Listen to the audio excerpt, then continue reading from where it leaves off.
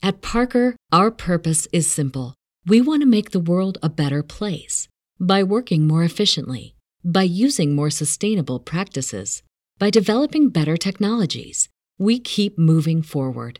With each new idea, innovation, and partnership, we're one step closer to fulfilling our purpose every single day.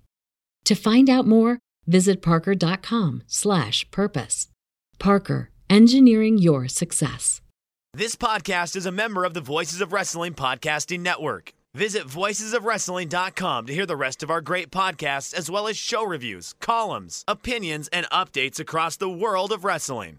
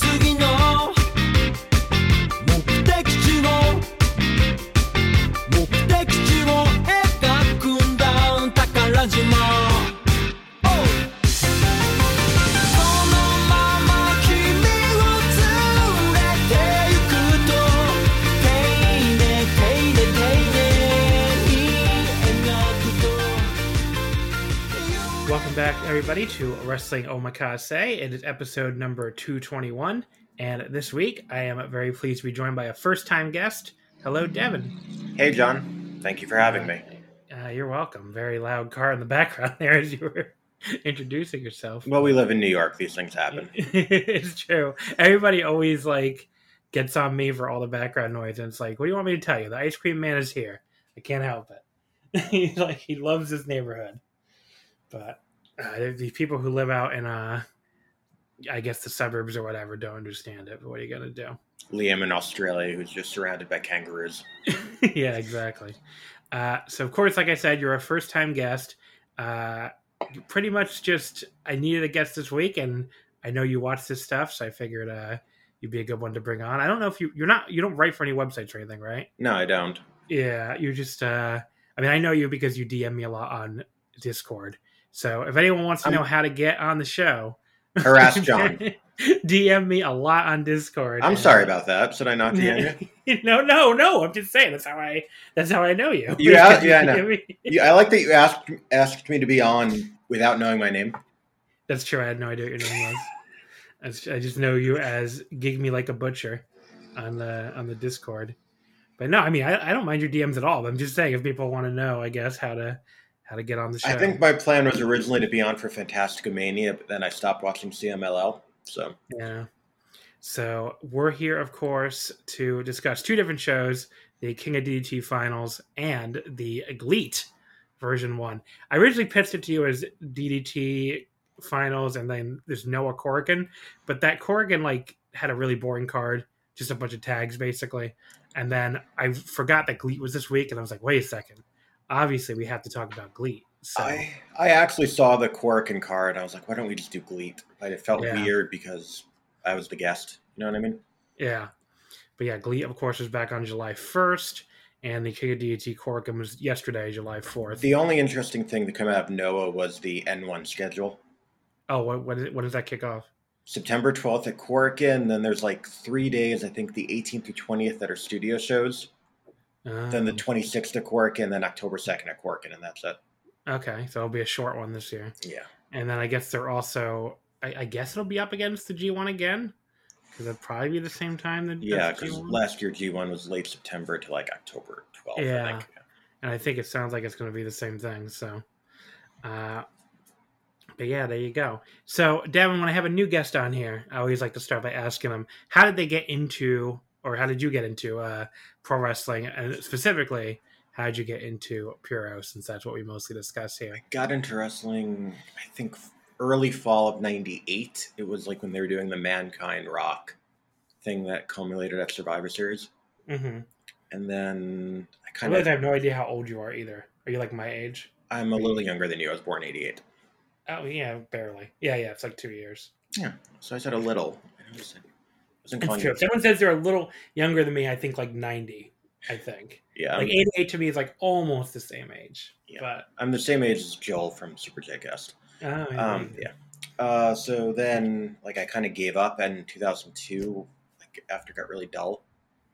And then I got bored and got back and sort of watched WWE and ROH. And then when Jeff Jarrett brought over Wrestle Kingdom, that's when I got into New Japan. And I think a year later. You were another Wrestle Kingdom 2015, right? 2015, Wrestle Kingdom 9. Yeah, so you were another Wrestle Kingdom 9 guy. But then I hopped right on with New Beginning. Yeah, there's a lot of Wrestle Kingdom 9 people, I feel like. That's a really, because of the Western pay-per-view thing, that's a really popular one. I always find it really funny that Jeff Jarrett's like one of the biggest reasons for the New Japan Western expansion. It is pretty funny. It's like everybody has Jeff Jarrett to thank.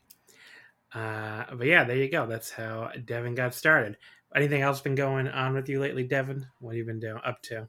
Nothing. I work from home like everyone else does now, and it's like quiet. I had like a fucking a scare with that, where my boss during our weekly Zoom meeting on Friday was like, "Yeah, we want to start bringing people back in the office twice a week." Which, twice a week doesn't sound that bad, but my commute is like murder, because you know where I live, I think, and it's like you live in the Bronx. Yeah, I mean, we don't have to get into the exact area, but it's really, I live basically in this neighborhood that's like close to the Bronx-Queens border, and it's a long fucking bus ride to New York City, or a bus to a subway, which is also really long, to Manhattan proper.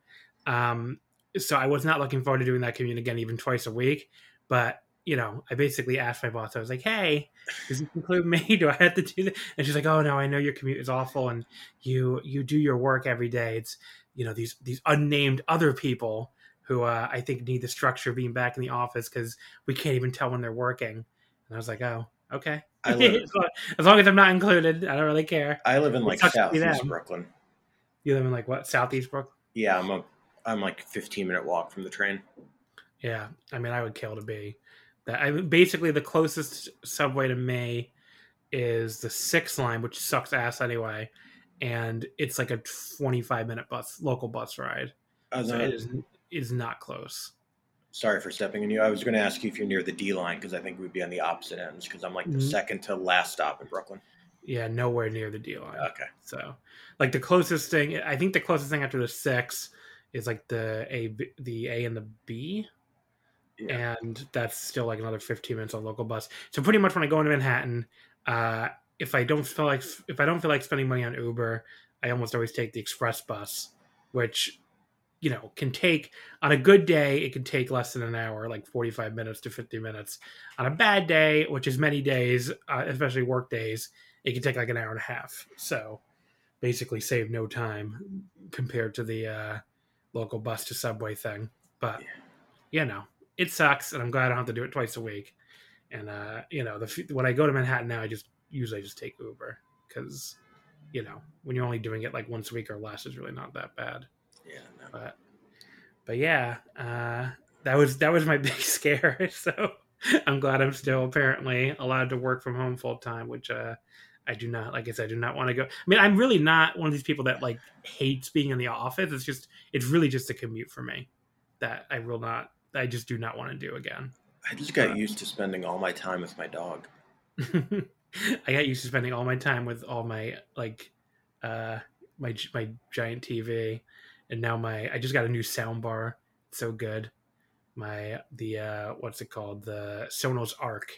It's like it basically makes everything sound not as close to like theater sound and like being in the concert hall for music as you can get without like a full surround sound system. Did you just buy it to fully appreciate the Number Girl Blu-ray?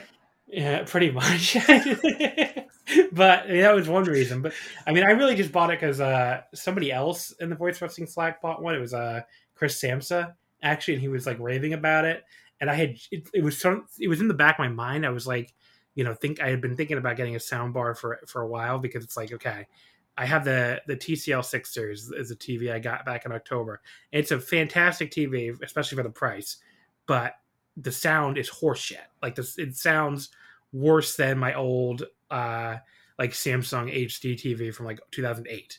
So it like it's a thing apparently with like 4K TVs now is the sound is getting worse and worse. They just were putting less and less care into it.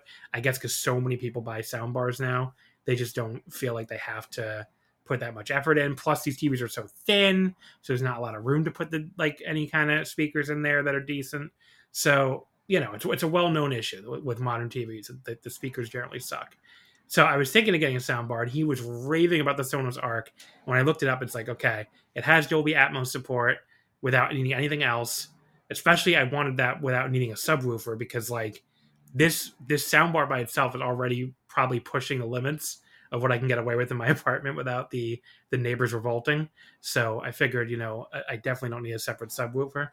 I mean, the only thing against it is very expensive. So I had to like debate if I wanted to justify paying the price, but I did pay for it. I feel like the saga of your television has been like a 6-month theme on Omakase. It may have been, but yeah, the soundbar really is like, it just makes, if you can find Dolby Atmos music, which is really hard to find, like Apple Music only has, I went through my entire library and I think there's like 5 songs on there that have the Dolby Atmos spatial audio so far. So it's really limited so far.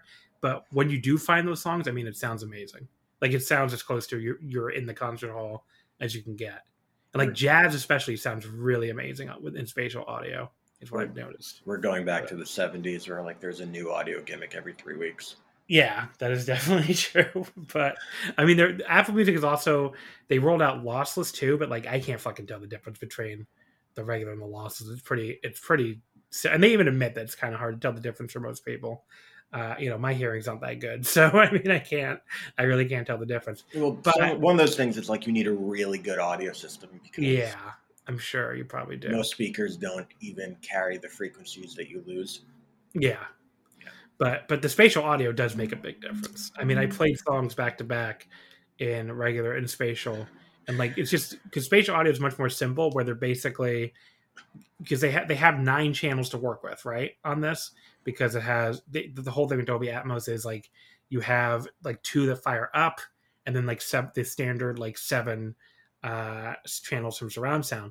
And the spatial audio just separates all these instruments and all the vocal tracks into different channels, so it kind of makes it feel like the music is like surrounding you, or like the music has depth, Yeah. So that's the best way I can explain it. It's really cool if you can get to work. Like I said, the limitations are you need either a soundbar or a surround sound system that can do Atmos, which again are almost all on the expensive side right now. I'm sure the prices will come down eventually. B, you need an Apple TV. You can't play spatial audio through a soundbar surround sound without Apple TV. I mean, you can play.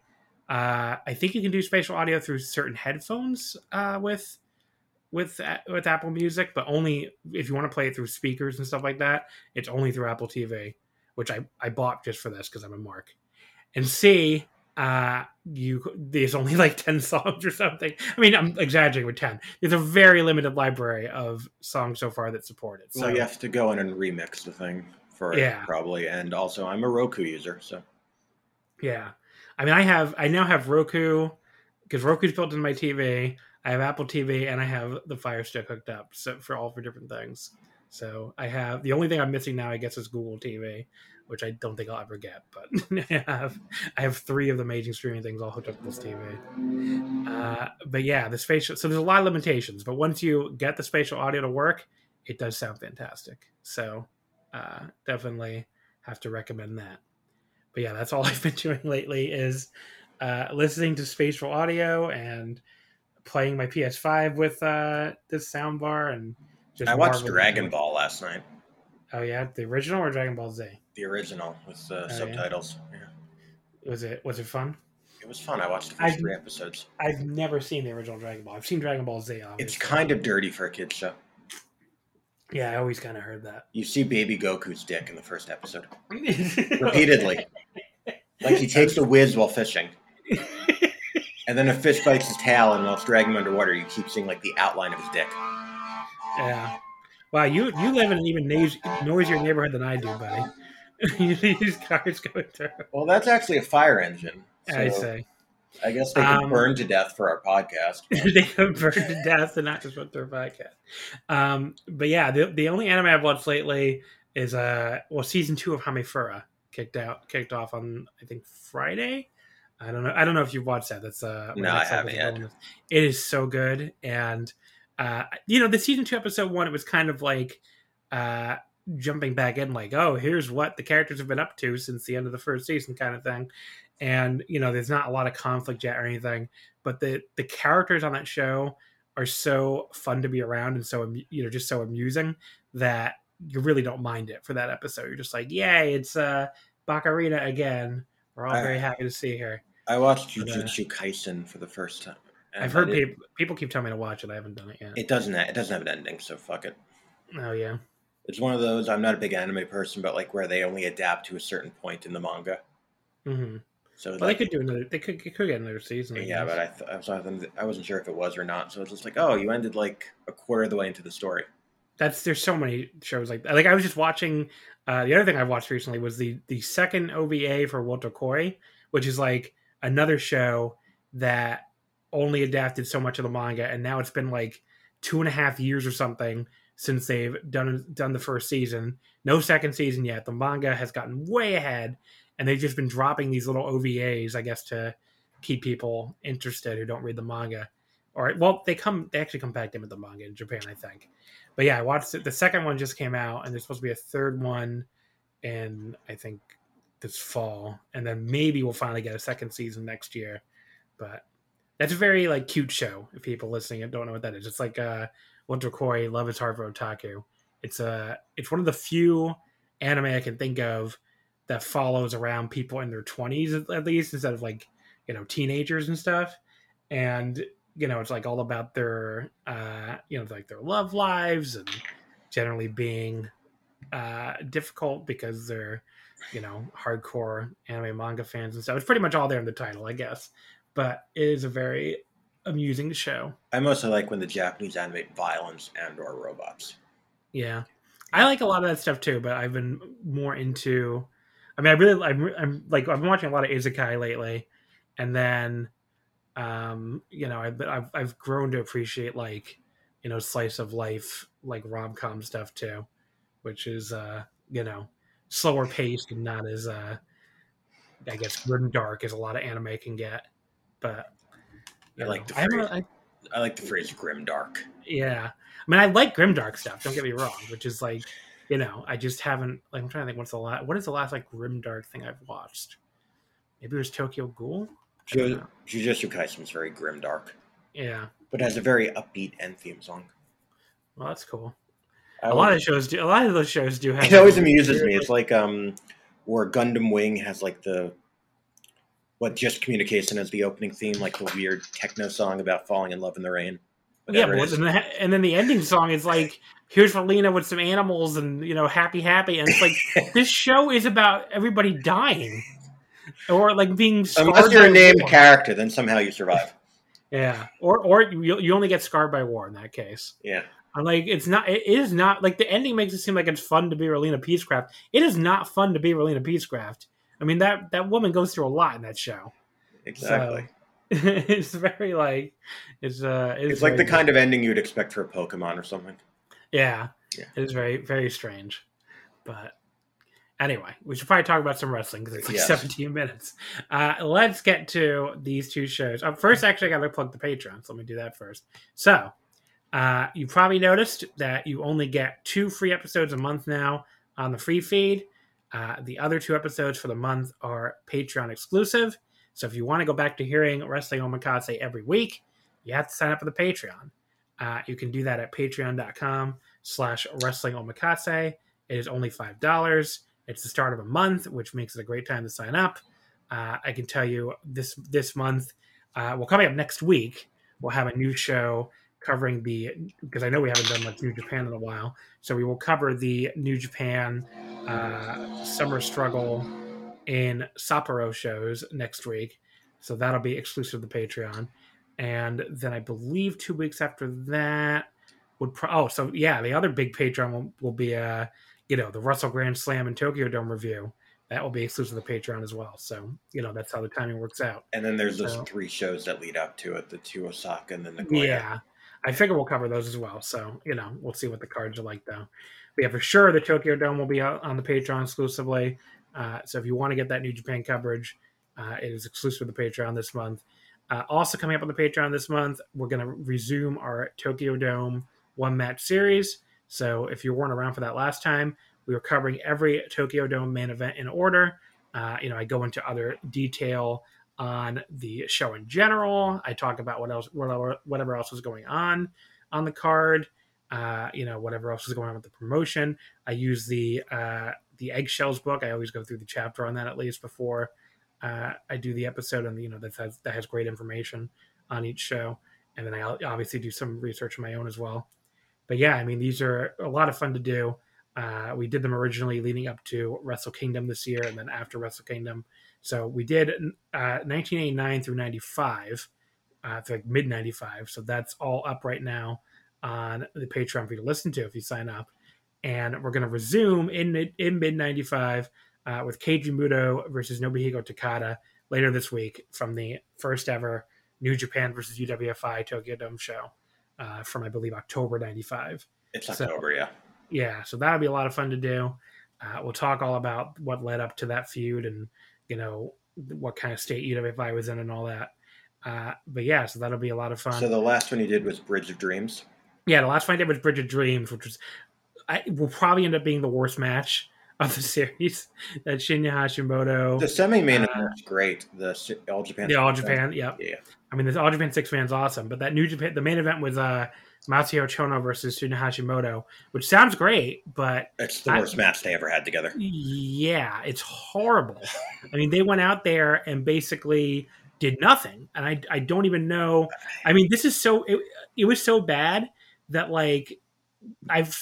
people have had conspiracy theories that New Japan hated Tarzan Yamamoto so much because he was the editor of Weekly Pro Wrestling at the time, and he was very critical of New Japan at times. Ricky Kyoshi's arch nemesis. Yeah, and people don't know, the Bridge of Dreams show was this interpromotional show put on by the Weekly Pro Wrestling magazine.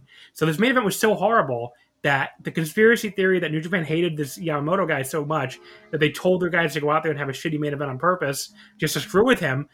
It's plausible. This looked like two guys, that were fucking not trying to have a good match at all. Now, on the other hand, it kind of makes them look a bit terrible, given that, their rival company went on and had a 4 3/4 star match, right before that. But I don't know. It was just Ricky Kyoshi was at the War show at Cork Hall that was going on at the same time. Yeah. He main evented. So I don't. Maybe he told him to go out there and fucking suck a dick or something. But do you know the Fumi Saito story from that show? I probably do, but why don't you go ahead and tell it? He organized the whole show for Weekly Gong, uh-huh. and then he had to go and cover WrestleMania 11 instead of actually going to that show. Yeah, that's awesome. So yeah, he had to go to Connecticut to watch Bam Bam Bigelow and L. Taylor. You know why Ward didn't participate, right? Tenryu. Tenryu, because basically All Japan paid Weekly Pro Wrestling to do this really famously negative coverage of Super World of Sports, the Megani Super promotion. Where he because he was the one who kept referring to Megani Super as the black ship, that was sailing in off of their UWF backing, and then he deemed SWS as sellout pro wrestling, and then got intensely personal about Tenryu. They're actually recovering a match with someone who was in SWS later. So I guess let's start with GLEAT. But yeah, Tarzan Yamamoto. He revealed in his own tell-all book that he got paid 500,000 yen, which is about $5,000, by Giant Baba, obviously of All Japan at the time, to basically trash the SWS. Which, first of all, that just sounds like a very small amount of money. to do all that. I'm like, wow, you only got 5K to like. A lot of people destroy didn't like Tenru either, so I think that might be it. You only got 5K to destroy this man's entire promotion. It's like, okay. Yeah, I mean, FMW paid like $3,000 for a cover in the early years. It's like, Circulation was $400,000 a week, and it was only $3,000 to get on the cover. yeah, well, apparently. But I'm just saying, like, you only takes like less than double what it takes to get on a cover to get to trash a promotion for years and years. It's very bizarre. I wonder what he paid the Japanese tabloids for the Tenru penis enlargement rumor. Around that time. It's but there you go. That's where we left off. The Bridge of Dreams main event. Okay. And we're getting back to the that house show main event. Basically, is what it was. I mean, that's what it was. It was like it screamed like a house show main event in a random village, except like a bad one. And there was a main event of a Tokyo Dome show. It's very bizarre. It's what you get punished for living in Gifu. Yeah. So we covered that one as the last one, and now we move on to the New Japan versus UWF feud. And like I said, that is available starting this week. We also just finished our Tanahashi Naito one-match series where I covered all 10 of the Tanahashi Naito matches. That was very entertaining. Thank you. I was Patreon number 50, by the way. Oh, thank you. Yeah. But did you can talk about that. It's great to have somebody else other than me talk about how great the Patreon was. What'd you like about the series? I haven't listened to the last one yet, but generally with the one-match series, I like kind of reliving the ones I was watching actively, and I kind of like just the historical context, even though I know a lot of it for New Japan on the ones prior. It's like a nice 25-minute walk the dog listen. Yeah, easily. So there you go. So I try to keep them to like around 25, 30 minutes. Sometimes I fail and go like 45, but it depends on how much historical stuff I have to go into. You tend to be more excited about Naito. Really? This is a stunning revelation here. I know. It's almost like if you did a Taichi one, like they would all be an hour and a half long. But there you go. That was the Naito Tanahashi series just wrapped up, and I probably will post a ranking on the Patreon tomorrow or Wednesday or something. So that'll be fun to do. But yeah, so the Tokyo Dome series, that's resuming on the Patreon. Which is a lot of fun so far. Yeah, so we might do a new Anime Omakase series episode finally. Should be all sorts of stuff coming up. And my Anime Omakase co-host is right here trying to very, very quietly as she can move something back into the bathroom. Do you want to say hello, Nicole? Hello. Okay. Hi, Nicole. My co-host says hello as well. Okay. So there's Nicole. We might do a slime Anime Omakase soon. That's what we were talking about. So anyway, because we already did a Hammy Furry one, so I can't do that again until at least the second season's over. But yeah, so all that is on the Patreon. Again, patreon.com/wrestling omakase. It is only $5, quite the deal, if I do say so myself. And you get all that audio content I mentioned, plus everything we've ever done, which includes, I mean, if you've never been a patron before, you can sign up right now. You can listen to, if you have like a road trip or something coming up. I mean, I have tons of 5 matches episodes up on there that are exclusive to the Patreon that are basically timeless, because we're all talking about old matches. I did a series on Naito versus Ishii for the one match, which covered all those in order. I did a series on Tanahashi versus Okada, covering all those in order. And for both of those, basically going into everything those guys were doing in New Japan throughout the series. So you also get like all the great mid-tour World Tag League, where you're ready just to give up on life because they won't. You do get the World Tag League reviews and every other tournament I've covered. If you want to go back and see how I dealt with that, yeah. But yeah, then you also get the patron submitted matches, which are a lot of fun, and we'll probably do another round of those at some point. I forget. Did you submit something? I submitted the Takashita Yoshiko match. Oh, well, that was a great submission. The Boneyard parody, yeah. Yeah, that was awesome. That was a lot of fun to talk about. So definitely tune in for that one if you missed that one. But yeah, so it's all there. Patreon.com/wrestling omakase. Only $5, and you can sign up today. All right, so let's get into our first of the 2 shows here, which was the King of DDT 2021 final from July 4th, Korakuen Hall a 621 fans, super no vacancy because of COVID restrictions, of course. We usually like to start at the top and work our way down. Doesn't make a lot of sense on this show though, because then we'd be talking about the final before the semifinals. So I think I'll just go in normal match order here. So that means we start out here with the KOD 8-man tag team titles.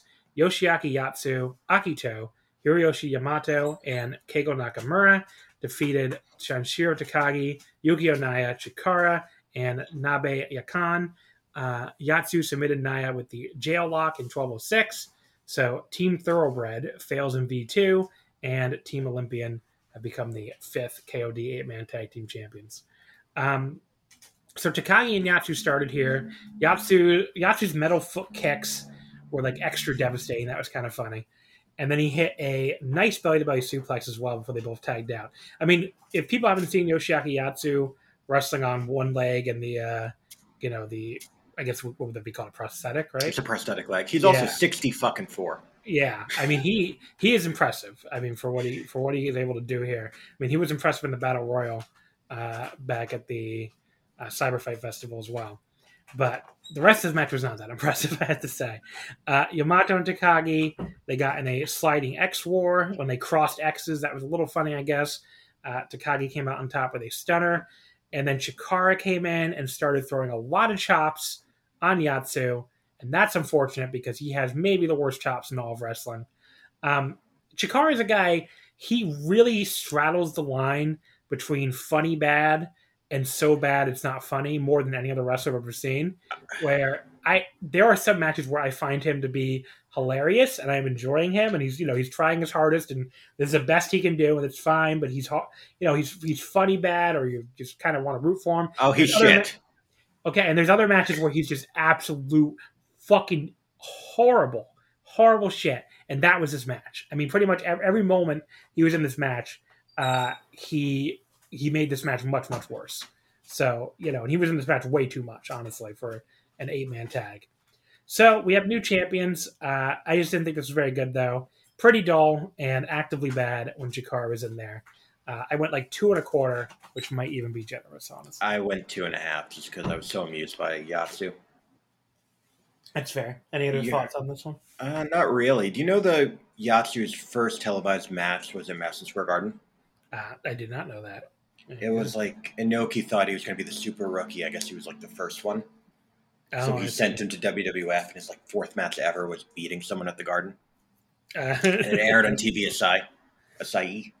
And then the rest of the story. He got disqualified from the Olympics famously. Mm-hmm. Because pro wrestling is a sport, including according to the International Olympic Committee. Yeah. Yeah. That is something. But yeah, so there is your opener. But after that, the show does pick up quite a bit, thankfully. So, match number 2 here was the King of DDT 2021 semifinal. Konosuke Takeshita defeats Daisuke Sasaki with the modified chicken wing facelock in 1658. I do want to mention, as always, thank you to Dramatic DDT for the results. Jamie does great work, and you can find them at dramaticddt.wordpress.com. Sasaki, of course, he keeps trying to revert to his low blow illegal tactics that got him through the first 2 rounds. Usually, I mean, very quickly in both cases, but he can't quite get to work on Takeshita. Paulie then pulls the ref out of the ring and beats him up. Hold on, Takeshita was bragging about his iron balls. Was it iron? I think he said the iron dick or strongest dick or something. Yeah, the iron dick. Yeah. Yeah. Thank you, DDT Pro English. But yeah, so then we had, so Paulie pulls the ref out of the ring and beats him up with most of the Sonic Club, or he beats up most of the Sonic Club on the outside. But then Sasaki accidentally low blows Paulie while Paulie's holding Takeshita for him. Takeshita dodged. Takeshita then hits a perfect tope con heel on both of them on the outside. Matsui ends up getting bumped by a charging Takeshita in the corner. But then Takeshita blocks another low blow attempt by Sasaki and locks on his signature face lock. But there is no ref to see Sasaki tapping out. So I like the idea of doing a visual fall when you're going to have him win anyway, because it does kind of feel like he got swerved, Like I was thinking, Sasaki's going to win again, I guess.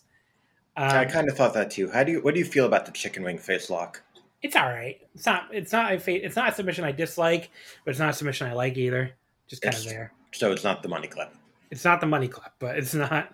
But yeah, it's not. It's really just there for me. It's there, yeah. A little bit later, Sasaki tries a suicide dive up to the floor on Takeshita, but Take catches him in midair perfectly and then drops him right on his head on the outside with a brainbuster. That was such a sick spot. And the strength to fucking catch this guy in midair, never drop him, lift him straight up into that brainbuster and just drop him on his head on the floor. That was just so sick. I feel like they do it in every match and every time. I'm like, oh my God. Yeah, I mean, it's just a really impressive spot. There is a complicated reversal sequence that sees Takeshita eventually drop Sasaki right on his head after he had been trying a Rana. And then he locks back on his submission hold, and Sasaki quickly submits to send Takeshita on his way to the finals. I thought this was a damn good ending to the Daisuke Sasaki trying to cheat his way through King of DDT story.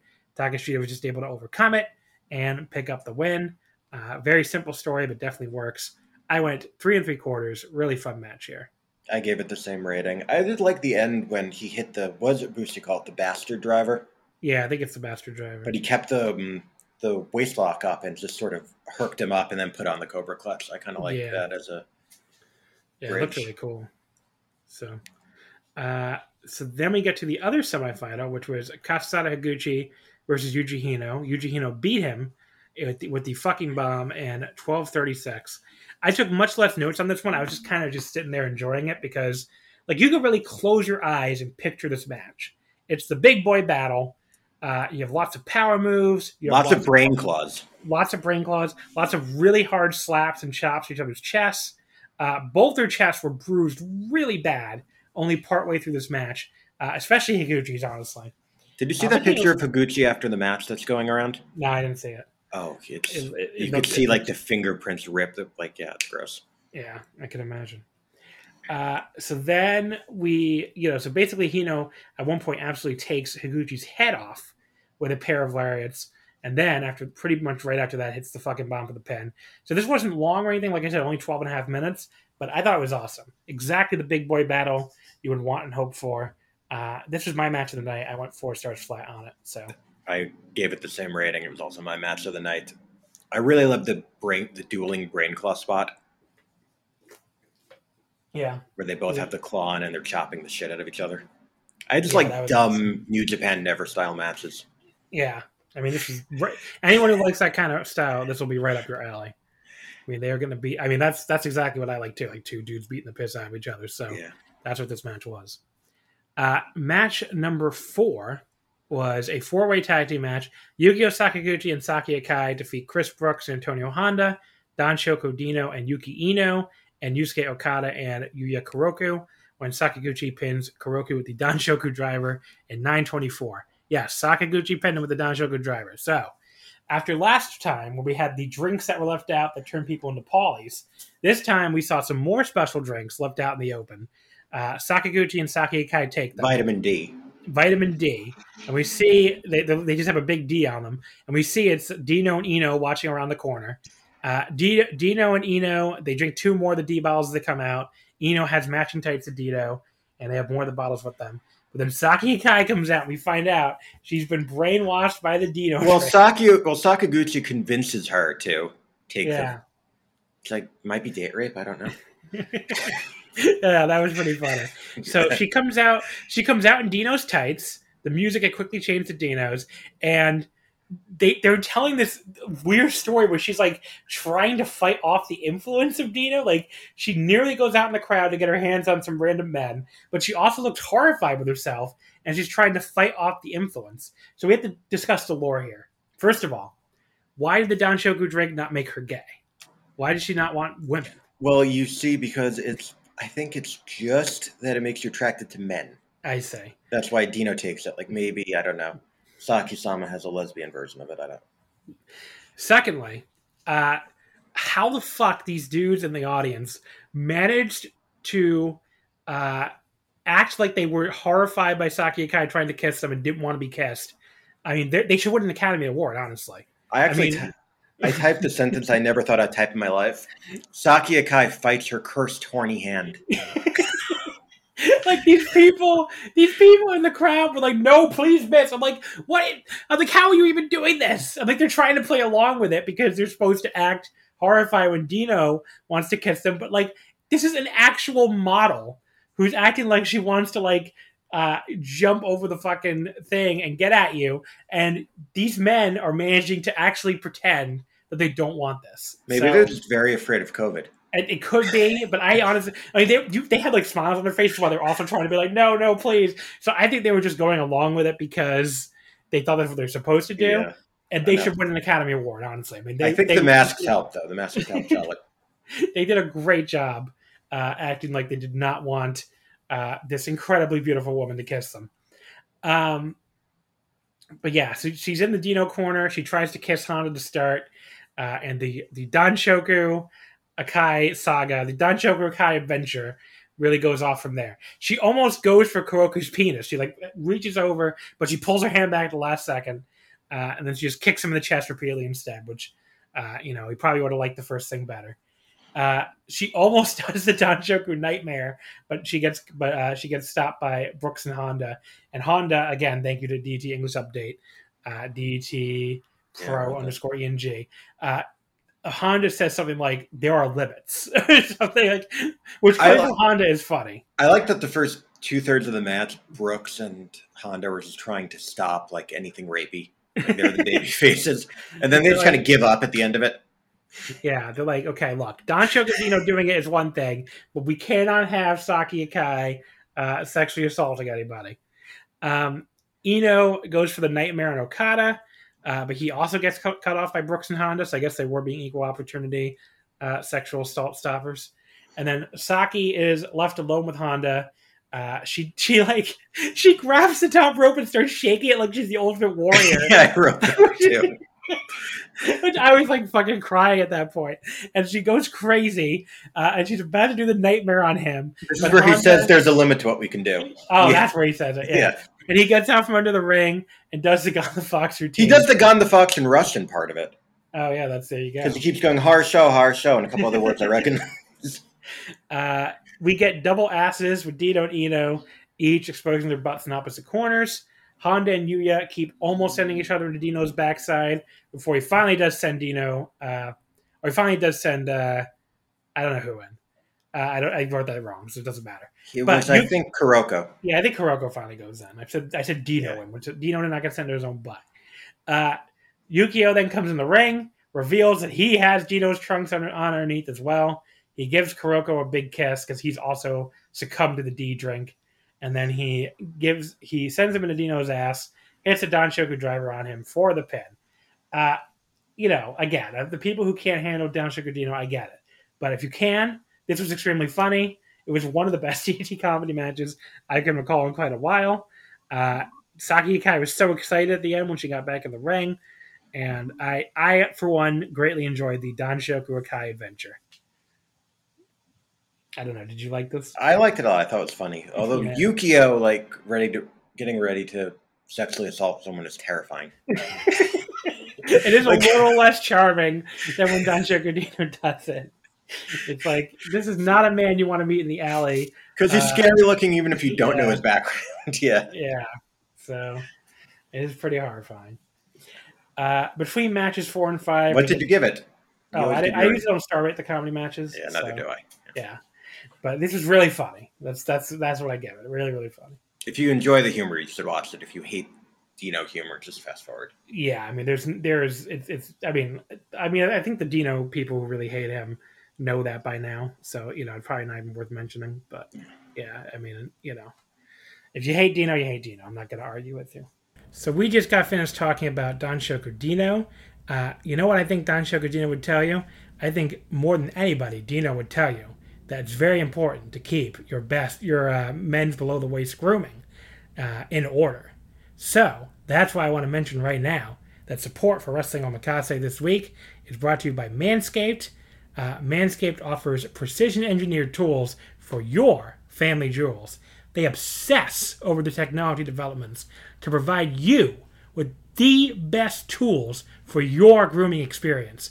Manscaped is trusted by over 2 million men worldwide. 2 million! It's a lot of men. We have an exclusive offer only for my listeners, 20% off and free shipping with the code OMAKASE at manscaped.com. So again, that's you can get 20% off and free shipping with the code OMAKASE at manscaped.com. Your balls will thank you. That's 20% off, free shipping, manscaped.com. Use code OMAKASE. Unlock your confidence and always use the right tools for the job with Manscaped. In between matches 4 and 5, we got the announcement of the DO. The first night will be November 3rd at Oda Ward Gym. And they're calling it DO 2021 Part 2 because, remember, they always call they call it happens in December, and then they name it for the year they get shot in January. Yeah. But now they changed it, so I guess going forward they're going to be named the year they took place in. I don't know. But yeah, it's the DO 2021 2, which is kind of funny.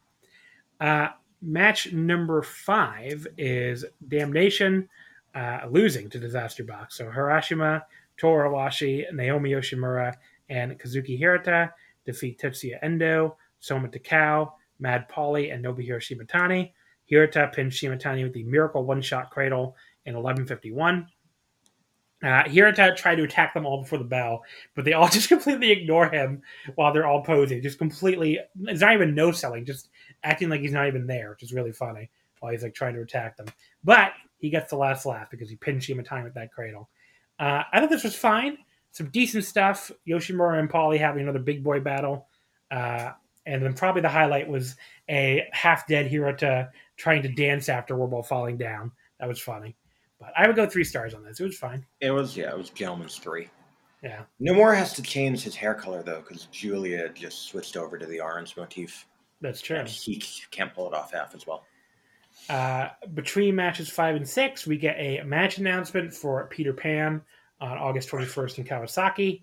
A special hardcore tag team match, Mao and Shuma Katsumata versus Chris Brooks and special guest Jun Kasai. That should be awesome. Shuma's going to get blown up, isn't he? Yeah, probably. Yeah. So that is in Kawasaki again, outdoors. Match number 6 here, the semi-main event of the show. The Sa Nakamina team of Yuki Ueno, Shuma Katsumata, and Mao defeated the Junretsu team of Jun Akiyama, Makoto Oishi, and Hideki Okatani. I'm still disappointed they're not Jun-gun. Jun-gun would be a great name. Mao pinned Okatani with the Cannonball 450 and 11:05. This was your pretty typical DT 6-man. Pretty good. Not that much stood out for me, except for maybe some, particularly fast exchanges down the stretch that were pretty fun. So I went 3 1/4. Nothing you're going to go out of your way to see here, but it was pretty good. Yeah, I went 3 1/4 too, but At Parker, our purpose is simple. We want to make the world a better place by working more efficiently, by using more sustainable practices, by developing better technologies. We keep moving forward. With each new idea, innovation, and partnership, we're one step closer to fulfilling our purpose every single day. To find out more, visit parker.com/purpose. Parker, engineering your success. I did like Shunma, just being a little baby throughout the I whole think match. every match we've had the same rating. We did not tell each other our ratings beforehand. No, we were off by a quarter star on the first one. Oh, okay, there you go. At one point he starts screaming help because Okada, who's Jun-gun's second, keeps telling him he's stupid. So he complains to the referee. That was pretty funny. The main event, the King of DDT 2021 final. Konosuke Takeshita defeats Yuji Hino with the cross-arm German suplex in 1809. So Hino beats the piss out of Takeshita early with chops and etc. He eventually gets a headlock that Takeshita can't get out of. Not the most thrilling action, to be sure. The Randy Orton special. They tease that Take is going out, but Hino just kind of weirdly lets him out of it just before the 5-minute call. Take gets his first bit of offense in a while when he puts Hino down with a counter leg lariat. What the hell? I don't know what the hell that was. He ends up jumping right into Hino's arms, though. It was kind Daryl. of a hokey. I'm sorry? It was Daryl. What was Daryl? The bell sound. I don't know. Oh. But yeah, he ends up jumping right into his arms, which in kind of a hokey way. It's one of those moves where it's like, what were you even going for other than jump into Hino's arms to get caught and belly to belly suplexed? You know, which I never liked that. It was very obviously countered. Like, it wasn't even like a crossbody that got turned into a fall-away slam or something. Yeah. So Hino puts him right back down at that point. Takeshita fights back with a superplex. Hino gets his foot on the bottom ropes, which is weird considering he's taken almost no offense at this point. We get the obligatory elbow exchange, which is pretty decent. They hit each other pretty hard at least. And then Take rocks Hino with one just before the 10-minute call, keeps pounding him afterward, with Hino holding his hands behind his back, I guess, to show how tough he is. They do botch a spot right after that, where Takeshita is supposed to sort of sunset flip over Hino and then kick him, but he leaps too far over, so they have to awkwardly repeat the sunset flip setup in a way that looks super fucking fake. Thankfully, everything after this is awesome, though. So Hino comes back with a nice exploder, which I guess is fitting when the prize is a title match with Akiyama, and that gets a 2 count. He goes up top and hits the fucking body press, but Takeshita kicks out again. Is it actually called the fucking body press? It definitely is, yeah. That's fucking awesome. The fucking body press. Hino goes for the fucking bomb a little later, but Takeshita rounds his way out of it and hits a big running knee just before the 15-minute mark, followed by a second one for a close near fall. Take then hits a German suplex hold for another very close near fall. Hino hits the fucking bomb but doesn't cover, just leaves Takeshita there looking like he's out of it. I figured that would be his downfall, and it was. He signals a lariat, but Takeshita fights him off with his own lariats, including a huge running lariat that just kills him, but Hino kicks out at 1. And then Takeshita ducks another lariat attempt from the enraged Hino, but Hino powers his way free of another German attempt from Takeshita, but Take ducks another lariat attempt, traps his arm to the captured German, and that is the pin. So I thought this picked up a ton. After you missed he caught the first lariat, and then Hino's trying to smash his back with other lariats. That's and then true. He ducks one of those, which I thought was just a really cool way of countering that. This really picked up a lot after the rough start. I can't quite go 4 stars given how bleh it was early in that major bot spot. So I went 3 3/4 again here. It's not surprising me Takeshita won, and that sets up him and Akiyama again, with Take likely finally getting his one back on August 21st at Peter Pan and Kawasaki. I really liked the match, but I think it was kind of obvious they're going to do Takeshita versus Akiyama. Because, who else are they going to do? Mm-hmm. And no, I saw some people upset about it. I'm like, well, who else is there? I would have liked Taguchi. They did him already, though. You could have him make a comeback and make him a new ace because he's the beefiest boy. I don't know. I mean, Hino's there, but I never thought they were going to do Higuchi. No, I didn't either. Maybe outside chance Sasaki or Endo, maybe, but... or from the Final Four. I mean, maybe Sasaki or Hino, but I figured it was Takeshita. I figured it wasn't going to be Hino. I thought, Takeshita was kind of whatever. It was a good match. I went 3 3/4 too. Everyone else in Cage Match thought it was the match of the night, but they were wrong because they're mutants. Yeah, there you go. It does seem to have the highest rating on Grapple so far too, but it's like a sample size of 5 people. So no, Cage Match is 24, I think. I'm talking about Grapple. Oh yeah. So there you go. That is your DDT King and DDT final review. Good show. Nothing that's going to blow your mind, but all 3 of the King and DDT matches are well worth watching, and the 4-way tag is worth watching if you're into the DDT comedy. The rest of the card very skippable, but those 4 matches I think are very worth watching. It was nice to see Yatsu win. Yeah. But there you go. That's your those are your King of DDT matches. And we'll have to see what happens in Kawasaki. That is on August 21st. So that'll be fun. I hope they get Onita for that too. What did Saki Akai tweet that somebody retweeted? I want to see this. People are drawing her as John Shokutino. That's awesome. I mean, it's horrifying because, look at Saki Akai and look at Don Shokutino. Yeah. But yeah. What is he? Oh, because of a mysterious drink, weird family has been created. And then it's a photo of her with Yukio and Dino. Yeah, that is a mysterious drink indeed. Okay, so the second show we're here to talk about is the GLEAT version 1, which is their official first show, even though they've had other shows before that. They've had like 8 shows. Yeah, I haven't watched any of those pre-first show. I haven't seen anything from GLEAT either. Yeah, so this is my first exposure to them. And this was at Tokyo Dome City Hall, July 1st, 2021. Now, if you don't know anything about GLEAT, I will try my best to explain this. They are the new company formed by Ledet, who's the company that used to own Pro Wrestling Noah before they sold it to Cyber Agent. There's a lot of crossover with Wrestle One. Kaz Hayashi is involved. That's a live event promotion company for people wondering. They do concerts and they do production for, like, I guess, fights too. Yeah. And so they have like a lot of Wrestle One connections here. With the Strong Hearts guys are signed. Kaz Hayashi is a big part of this. Takanori Ito, I think. Takanori Ito, Minoru Tanaka, Soma Watanabe, who is the former Pegaso Luminar. So a lot of guys here with Wrestle One ties. And, they don't have a big roster, really. So, like, there's a lot of guys who are a lot of outsiders being used, which we'll get into. And they're doing basically a format where they're doing both what they call G Pro Wrestling, which is traditional pro wrestling rules, and Ledet UWF, which are a variation on the traditional UWF rules, which are, if you don't know anything about UWF, that's the, very shoot fighting-esque company from started in the mid-'80s.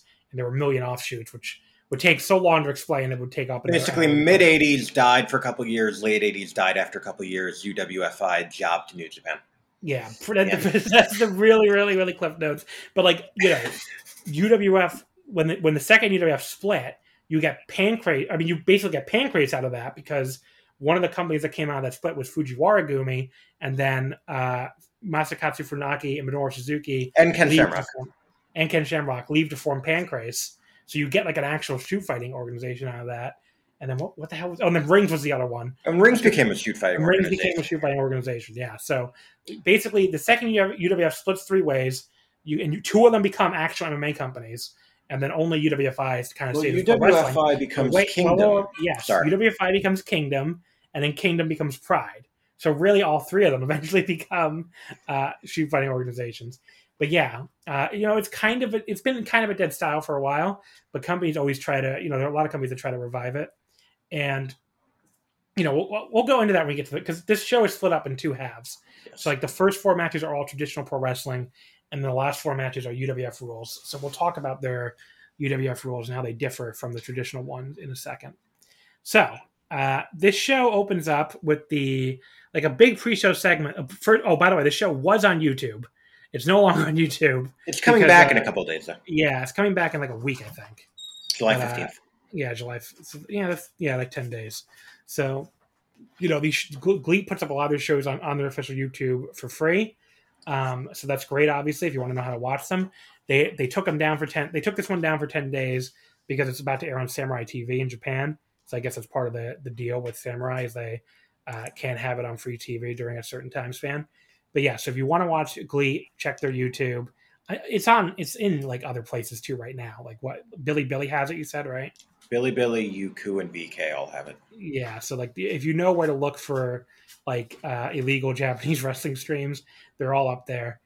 This is all up on all those. But if you don't want to deal with that, you can wait 10 days and watch it on YouTube. So I watched it illegally. Okay, I watched it on the official YouTube. Well, so because it's great to stream it through my TV. So very easy. The YouTube app on Roku kind of sucks. So. I use it all the time. I have no problem with it. I don't know. It doesn't anyway. So this show opens up with a pre-show segment with everyone in every match being introduced and coming out to like do a little pose. I thought that's a very cool way to differentiate themselves from other companies, which has to be a goal here, right? Like everybody's been talking, I guess, a lot about whether this promotion has any long-term future, and I totally get why people say no, because it's first of all, it's backed by Ledet, who obviously have not exactly had a sterling track record with Noah. They had to sell it. Didn't have the funds. They only had it for a year, right? I think they only had it for a year, yeah. Yeah, because they got it from STB. It's run by Kaz Hayashi, who used to run Wrestle One, which didn't succeed either. Although it's not like that died in like 2 years. Like people act like Wrestle One was around for a second. It's around for like 9 years or something, I think. I think Right? Wrestle 1, 8 years, 7 years? 2013 to 2020. All right, 7 years. It's still a pretty long time. And the first 3 years, Muda was actually running it, so I blame Muda as Yeah. much as anyone. But I get all this. Like it's a bunch of people who aren't known for long-term promotions, so I get that. But if they're gonna survive, like what the goal has to be, we have to present a promotion that is different from what everybody else is doing. We can't just be another medium-sized indie putting on wrestling. Like, it can't just be another All Japan. Can't be another Big Japan. You have to. I mean, Big Japan differentiates itself too with the death match. Really can't be another Wrestle 1. Really can't be another Wrestle 1. So what they're trying to do is they have a very different presentation. It is very sports-like, and they have this half UWF thing to really try to stand out. And they're doing women's matches too, which is also. I mean, Wrestle 1 did that. But now you got women's matches with the UWF rules too, which I thought was really cool. And they're doing a lot of stuff that hopefully will help them stand out and look different from other promotions. I mean, watching this show, I guess spoiling my thoughts on it, it definitely made me want to watch more GLEAT. So that's a great thing too. Other thing we should mention too is the fucking name. So do we have I'm saying GLEAT. They say great if you listen to the show. It's because L and R is the same thing in Japanese. It really just it's not racist though. They're doing it on purpose, but I still feel weird doing it. I still feel weird. I feel weird saying great, but yeah, they're doing it on purpose because like they're replacing the R with the L for Ladette. That's what I also get great joy from saying the word GLEAT. Yeah, GLEAT is always just more fun to say. But yes, if you watch the show and you're like, they say great constantly. I'm like, yes, they do. That's what they're saying. But it's spelled like GLEAT. It's the most fun thing to say in wrestling since Master Wato. It is just a fun thing to say out loud. So I'm going to continue saying GLEAT. GLEAT. So the opener here. So remember, the first half of the show is all the pro wrestling stuff. GLEAT Pro Wrestle, yeah. Yeah. So the opener was from Strong Hearts and obviously now signed with GLEAT.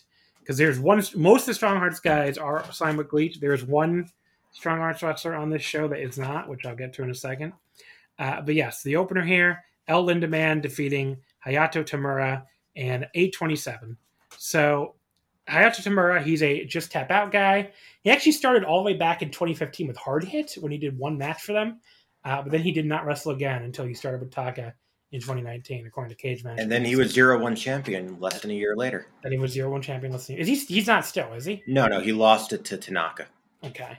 So, yeah, he's been wrestling a lot for 0-1 this year, which I guess makes sense since he was champion. 21 matches total in 0-1. And Lindaman, of course, is from Strong Hearts and signed. And the 0-1 junior heavyweight champion. Oh, yeah, there you go. I don't watch 0-1 at all, so I'm glad you... Neither do I, but those were the two belts he was carrying to the ring because it's a two-belt title. Yeah, I totally forgot about that. But yeah, so Lindaman, of course, from Strong Hearts and signed with the company. Tamura's not signed with the company, so he's still freelance. Tamura, like most everyone else on Earth, a lot bigger than Lindaman, and it really stands out when they go face-to-face at the start. Lindaman does these like really quick set of backdrop suplexes, followed by a snap German after ducking a Tamura lariat. That looked really cool. He tries that judo throw that he does right after that. After a brief struggle, he does finally get him over, which always looks impressive because of the size difference. But Tamura does kick out. But finally, Lindaman finishes him off with another German for the win. Really fun opener here. I would go 3.5 stars. All action. I went 3.25. This is only Hayato's like 50-second match. Wow, that's really he got really good really quick. Yeah. And now Lindaman, of course, is like adorably short. Do you watch? Yeah. Have you ever seen Adventure Time? Like a few episodes. Oh, there's a one where where Finn is having a flashback and he starts singing a song. It's like, I'm a buff baby, I can dance like a man. And whenever I see El Lindaman, I just hear in my head, I'm a buff baby. There you go. Match number 2, Kyoko Inoue defeats Michiyoko Miyagi in 6:29. So Inoue here, she's currently from Diana. She's also 52 years old. She goes all the way back to All Japan Women's in 1990. Miyagi is the former Cassandra / Andres. She previously wrestled under those names for Sendai Girls and Stardom. Lately, she's been mostly wrestling for Actress Girls and the Joshi promotion. But apparently she's signed with GLEAT, as the graphic informs me. So, and she's not doing any kind of demon gimmick here. She's just a girl, Michiko Miyagi. I kind of missed a demon gimmick. I kind of missed a demon gimmick. I'm sure she's probably got tired of doing it after a while. It's like after so many years of doing it, even Undertaker had to go to the biker. It's like, she probably just got tired of being a demon. Don't compare her to the Undertaker. She's not a white supremacist. That is true. Well, as far as we know, there are some Asian white supremacists. Unfortunately, that's so terrifying. I know. They fucking Andy. Isn't Honda in one of those cults? I think he is actually. Yeah. But yeah, Andy. I was thinking of that Andy fucking guy, Andy Ngo or whatever, who fucking follows around Antifa and is like, "Look at them, they're doing stuff." That guy's clearly like, and I think he turned out he worked with the Proud Boys or something. I'm like, you're not white, sir. You're not actually white. Anyway, but there's nothing wrong with this match. There also wasn't much to it. Inoue puts Miyagi away fairly quickly with a powerbomb for the win. I went 2 3/4. Not much to recommend here, but it was all right. That was my rating too, and I would have liked to see them. I guess Kyoko's limited, but I like Miyagi. I would have liked to actually see her do something. Yeah, she didn't really get a chance to do much of anything here. It was almost a squash. Yeah. Match number 3, the 6-man tag team match. Strong Hearts, Shima, Issei Onitsuka, and Shigehiro Irie defeated Kazayashi, Keiichi Sato, and Soma Watanabe in 11:44. So, let's go over the wrestlers here. Keiichi Sato, he is a longtime freelancer. He wrestled a lot for All Japan in 2016 through 19. Lately, he's been showing up most often in Kaliga Pro Wrestling, which wasn't is he a sweeper for 2 seconds, I think. Yeah. Watanabe is an ex-Wrestle 1 guy who's now signed with GLEAT. Pegaso Illuminar. I'm sorry? He used to be Pegaso Illuminar for you Wrestle 1 fans. Yeah. And Sato is still a freelancer, by the way. Yeah. Onitsuka and Shima are both GLEAT/Strong Hearts, while Irie is just Strong Hearts. So there you go. Apparently he hasn't signed with them. Onitsuka, I don't know where he came from. He was been with Shima for a while now. I think he came up through OWE, I think. Yeah, no, he's one of the OWE guys, but he's not Chinese, is he? He's not Chinese, yeah. So I guess he was a Dragon Gate guy that they poached or something when he was still in the dojo. There's a big spot here where the Strong Hearts team stacks everybody up and then all kind of splash down on top of them, eventually on each other, ending with Irie. That was a little too hokey for me, too goofy. Didn't really love that spot. Things did pick up a lot, though, when the dive started. The crowd was really most impressed by Irie's crossbody to a seated opponent on the apron, which sent them both all the way out to the floor. That he's a big dude, so I get why that's he is a very large man, and it's weird to see him do anything. But that was really cool. That was really cool. But all the other dives are great too, though. There was one awkward spot where Shima turned around a little too soon or something, and had to just stand there while Watanabe actually set himself to hit a springboard dropkick. But for the most part, the action after all the dives was really fun. And Onitsuka ends up pinning Kaz Hayashi with a standing Rana. That was obviously a big upset, and they were going crazy about it afterwards. And Kaz even challenged him to a one-on-one match, just using his fingers. He's like, you and me one-on-one. So I guess that'll be coming up on a future GLEAT show. But yeah, this had its rough parts, but really picked up a ton by the end. I will go 3.5 stars on it. It was pretty fun by the end of the match. I'm not a Dragon Gate guy, but I think I liked it a little more than you. I went 3 3/4. Mm-hmm. And one note is both Shima and Kaz are WCW guys. That's true. Yeah. That's so weird. It is kind of weird. But yeah, that's the GLEAT. That's GLEAT's maybe something coming up next. So that could be on the next the next G Pro Wrestling show, which is July 25th. Weirdly, they don't have anything left for UWF. They don't have anything coming up for the UWF part. It's kind of interesting, but I'll have to get into that, I guess, in a second. Anyway, back to this show.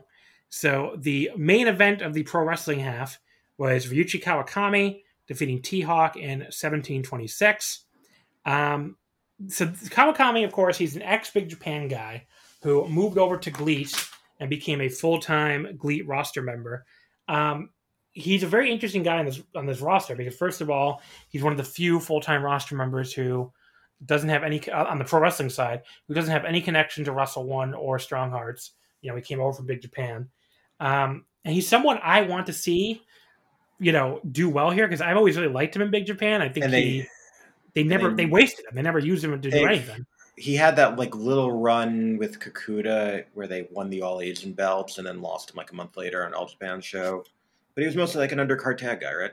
Yeah. I mean, he never did anything in that company. I mean, he had a few strong title challenges, I guess, but I don't know. They never seem to want to use him beyond a certain level. And it's bizarre for a company that has, it's like, okay, if Kawakami was in New Japan and he was stuck behind a bunch of guys, it's like, okay, he's in fucking Big Japan. I'm like, there is no depth at all in the strong division. Maybe give the guy a fucking shot at least. And they never wanted to, really. It was really he was awesome in those All Asia title matches you just talked about. But, they gave Daichi Hashimoto a chance, and that was like the one guy who debuted after 2010 that was allowed to hold the belt. Yeah, and and that actually was a pretty fun reign. So I don't know why you wouldn't give some younger guys. I mean, his last reign was pretty fun, not the first one. No, the first one sucked. Yeah, the first one sucked. But I don't know. It's such a weird company, so there's no point in really trying to figure out the booking. But yeah, it's cool to see him here in GLEAT, and I hope they run with him.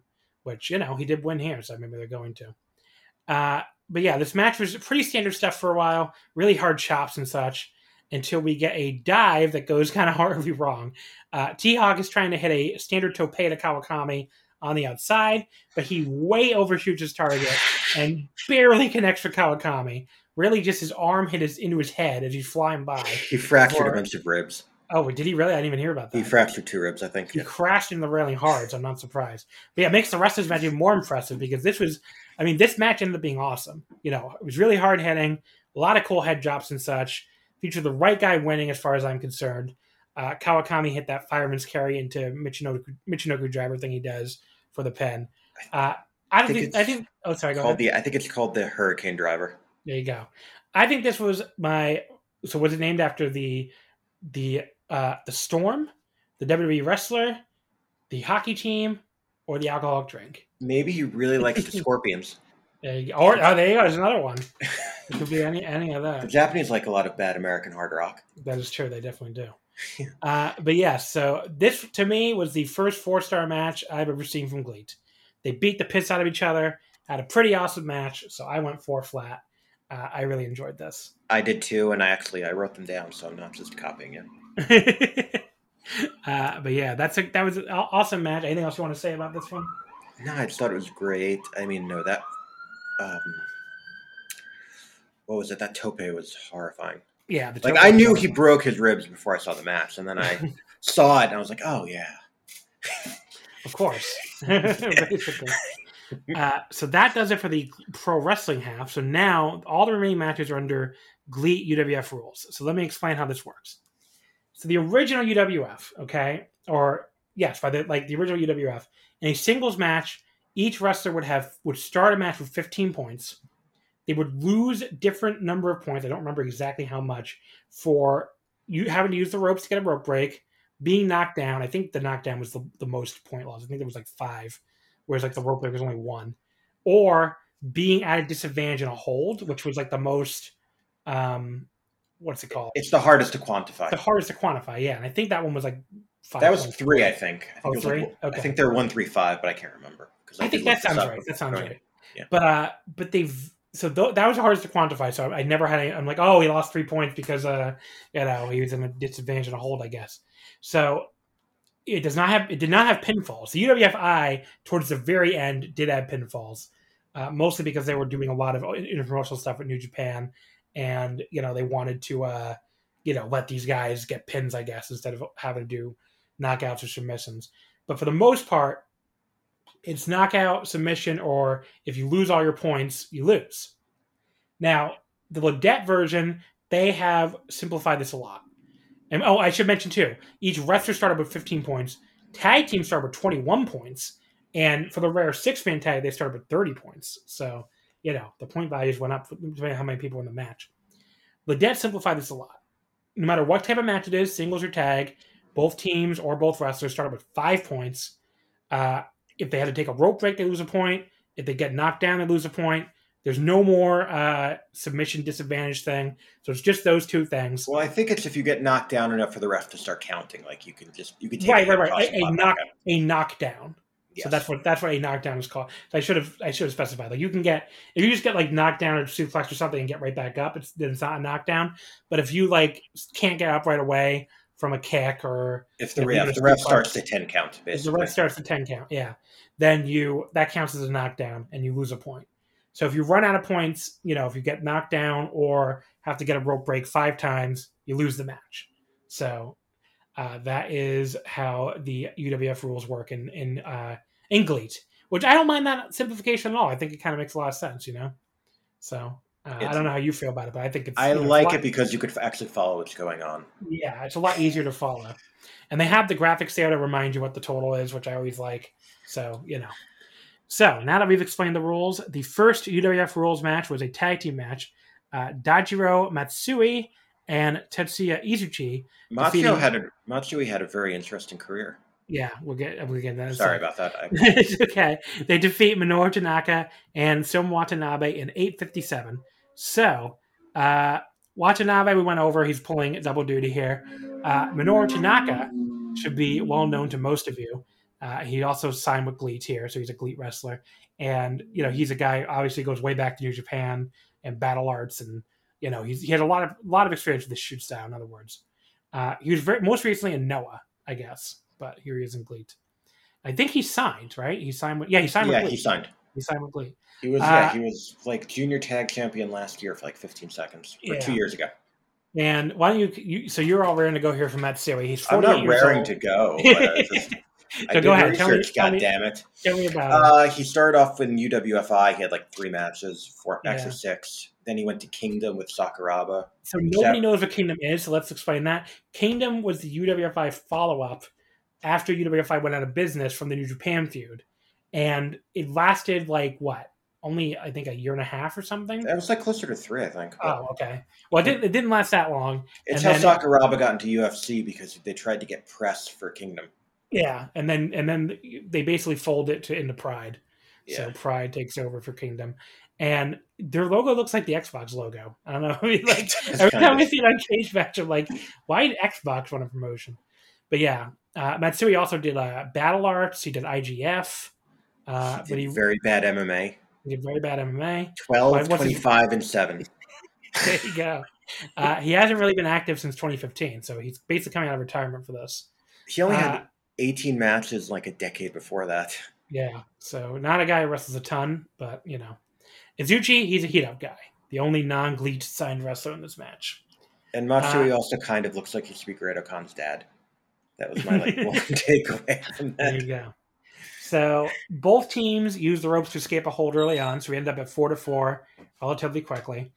Tanaka then escapes another one, I think a triangle, against Izuchi to go down 4-3. Watanabe has to escape a cross arm breaker from Matsui with the ropes. That puts their team down 4-2. But then he manages to knock Matsui down almost right after with a nice spinning back kick that just hits him right in the gut that he just like collapses on. I mean, I like that a lot because it's like it shows a knockdown doesn't have to be a head kick, and that made it 3-2 at that point. But then Matsui soon after taps out Watanabe almost immediately with a Kimura to give his team a win. And I thought this match was a great start for the WWF rules in GLEAT. I mean, this is exactly what I was hoping for out of this style. Fast mat work, fast striking, no laying around on the mat for hours in the fucking guard like you see in shoot style matches sometimes. I went 3 3/4 on this. Really enjoyed it. I went 3.5. I do really like it though. Anything else you want to note from the match?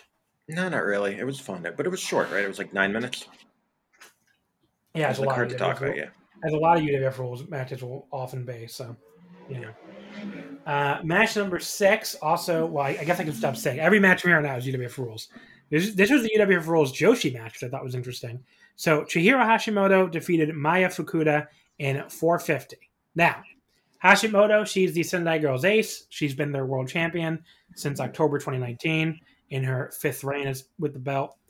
Very few title defenses, though, because Sendai Girls does not really run much at all during the pandemic. Doesn't Hashimoto have like every other reign? I think so. I mean, there have been 9 reigns and she has 5. I mean, she is a this little tank. I say little. She's a short tank. She's very similar body to what's her name, and Jordynne Grace Grace in Impact. They had actually had a great match together like 3 years ago on Sunday. Yeah, So like, short little tank, big muscular body, and like, she has that amateur wrestling background, and she can just toss people around.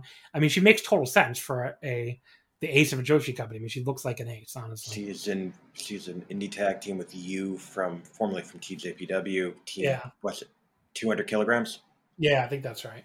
Yeah, it's their deadlift. So yeah.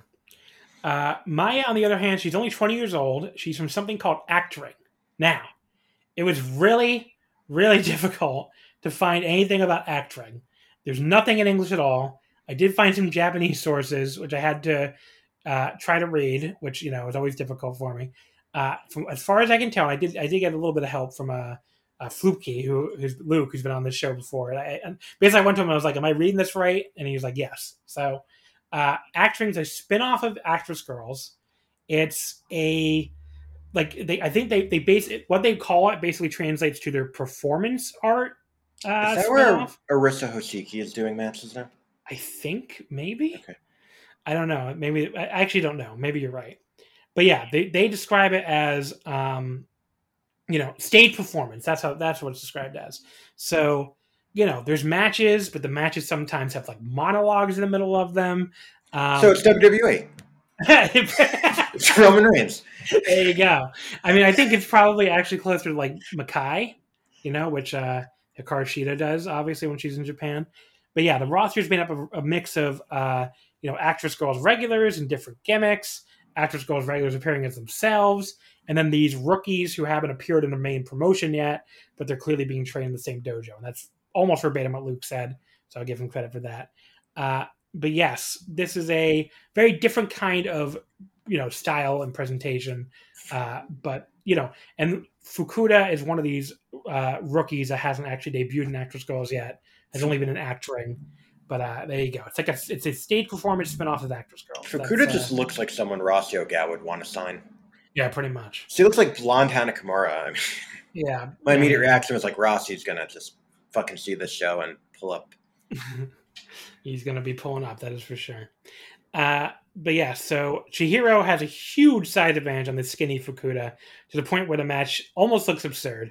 She gets a half crab on her pretty much immediately, which causes her to have to use a rope break. She then gets an ankle lock right after that, causing her to use another rope break. That was a vicious Boston Crab, though. I wrote U-style Boston Crab. U-style Boston Crab.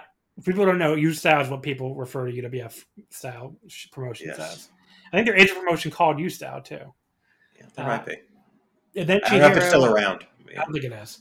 And then Chihiro just throws her around with a big gut wrench suplex. But Maya then fights back. She gets some strikes, but Chihiro completely no-sells all of them. Like, just does not sell a single thing. But finally, a high kick does stun Chihiro and knock her back.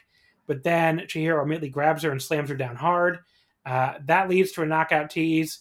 Maya recovers, but then Chihiro immediately applies the ankle lock again and gets her to tap out. So it was basically a squash, but it was a fun squash. So I went 3 stars on it. Chihiro was great at dominating the match, unsurprisingly. And I thought Maya was a pretty good underdog as well. So I went 3-2. It was almost like a prison beatdown or something. It was. Did you notice, like, after the 2 consecutive submissions, they just cut to Tamura? Kiyoshi Tamura's like the Kaz Hayashi, but for the U-style, and he's just disappointed in her. Yeah.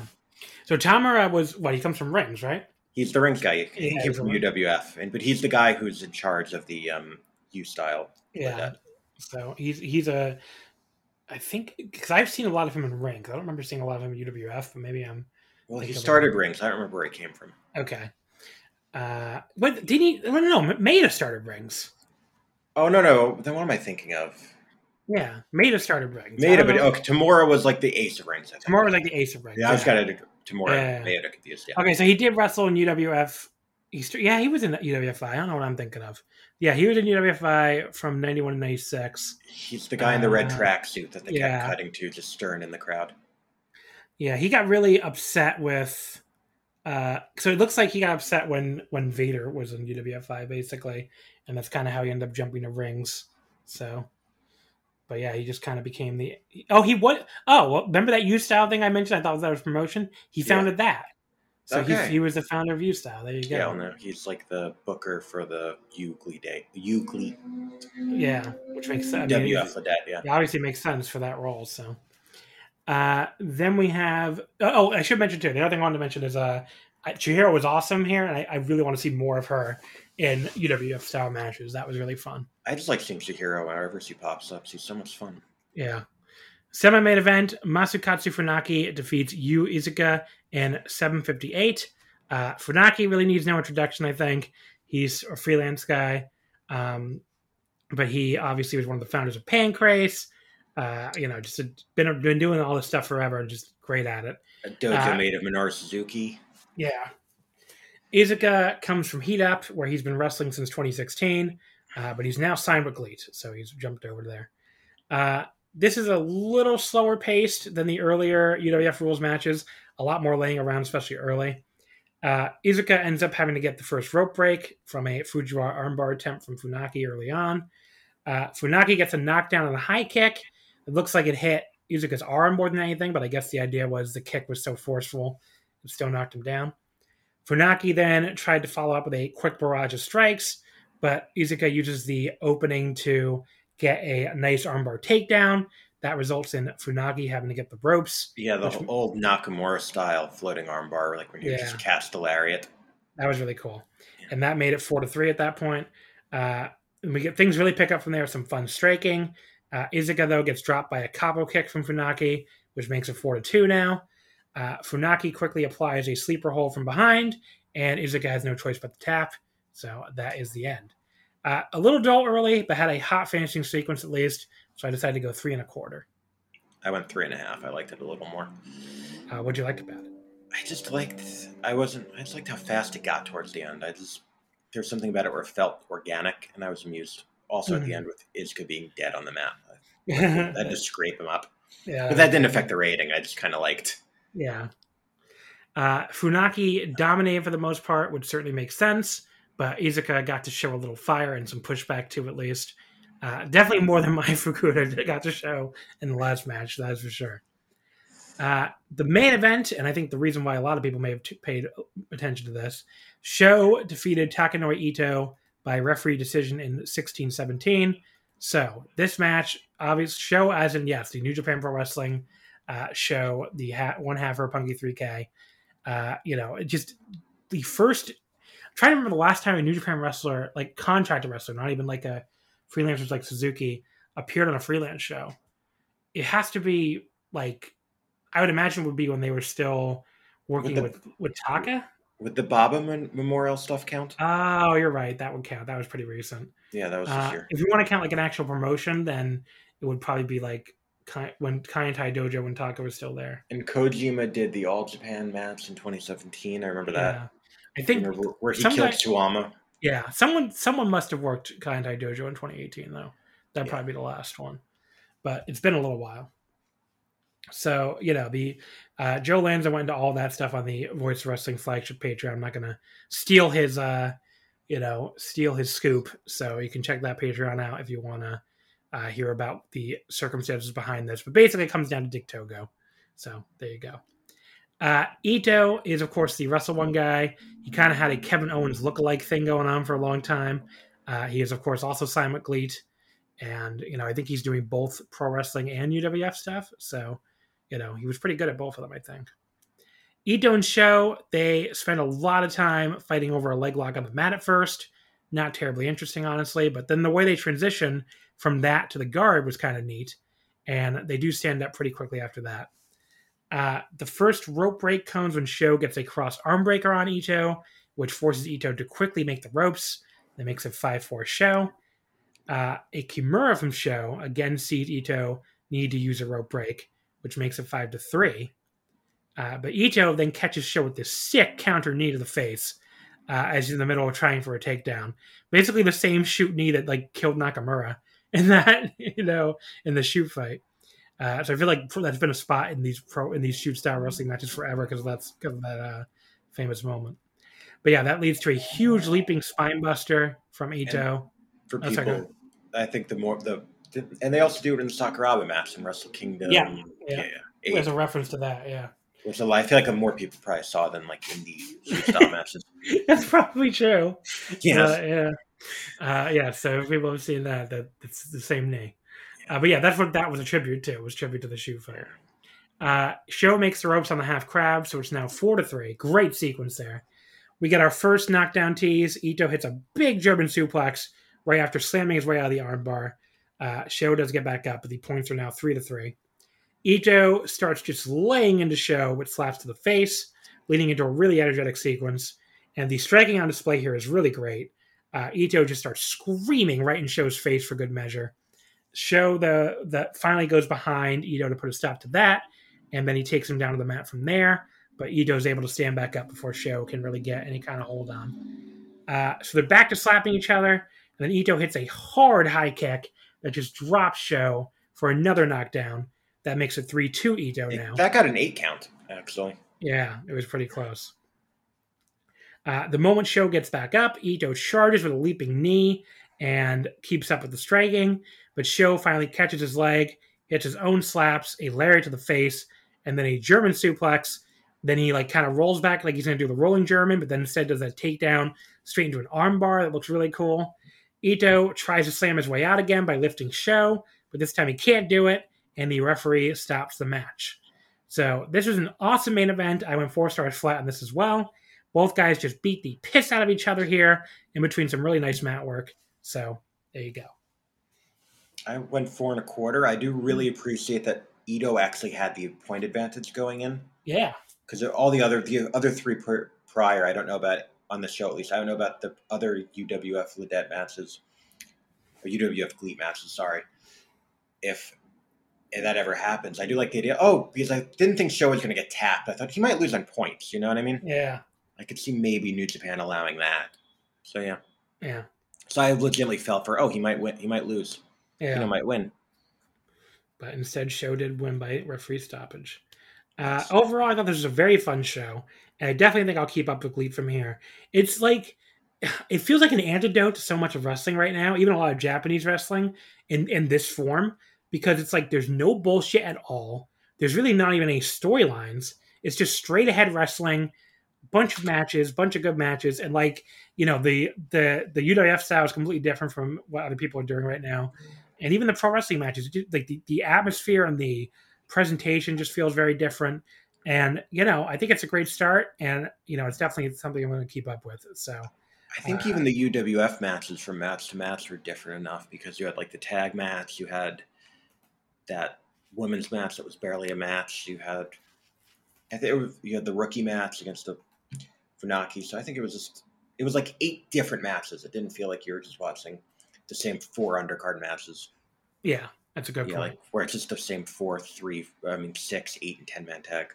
Exactly.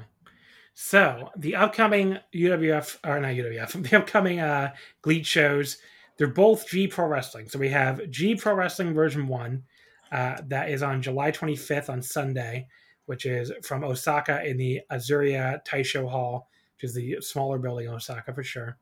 And then the second show is Wednesday, October 4th for G Pro Wrestling version 2 from Shinjuku Face. Again, a smaller venue, although I find it interesting they're booking the much nicer and much more expensive Shinjuku Face than Shingiba.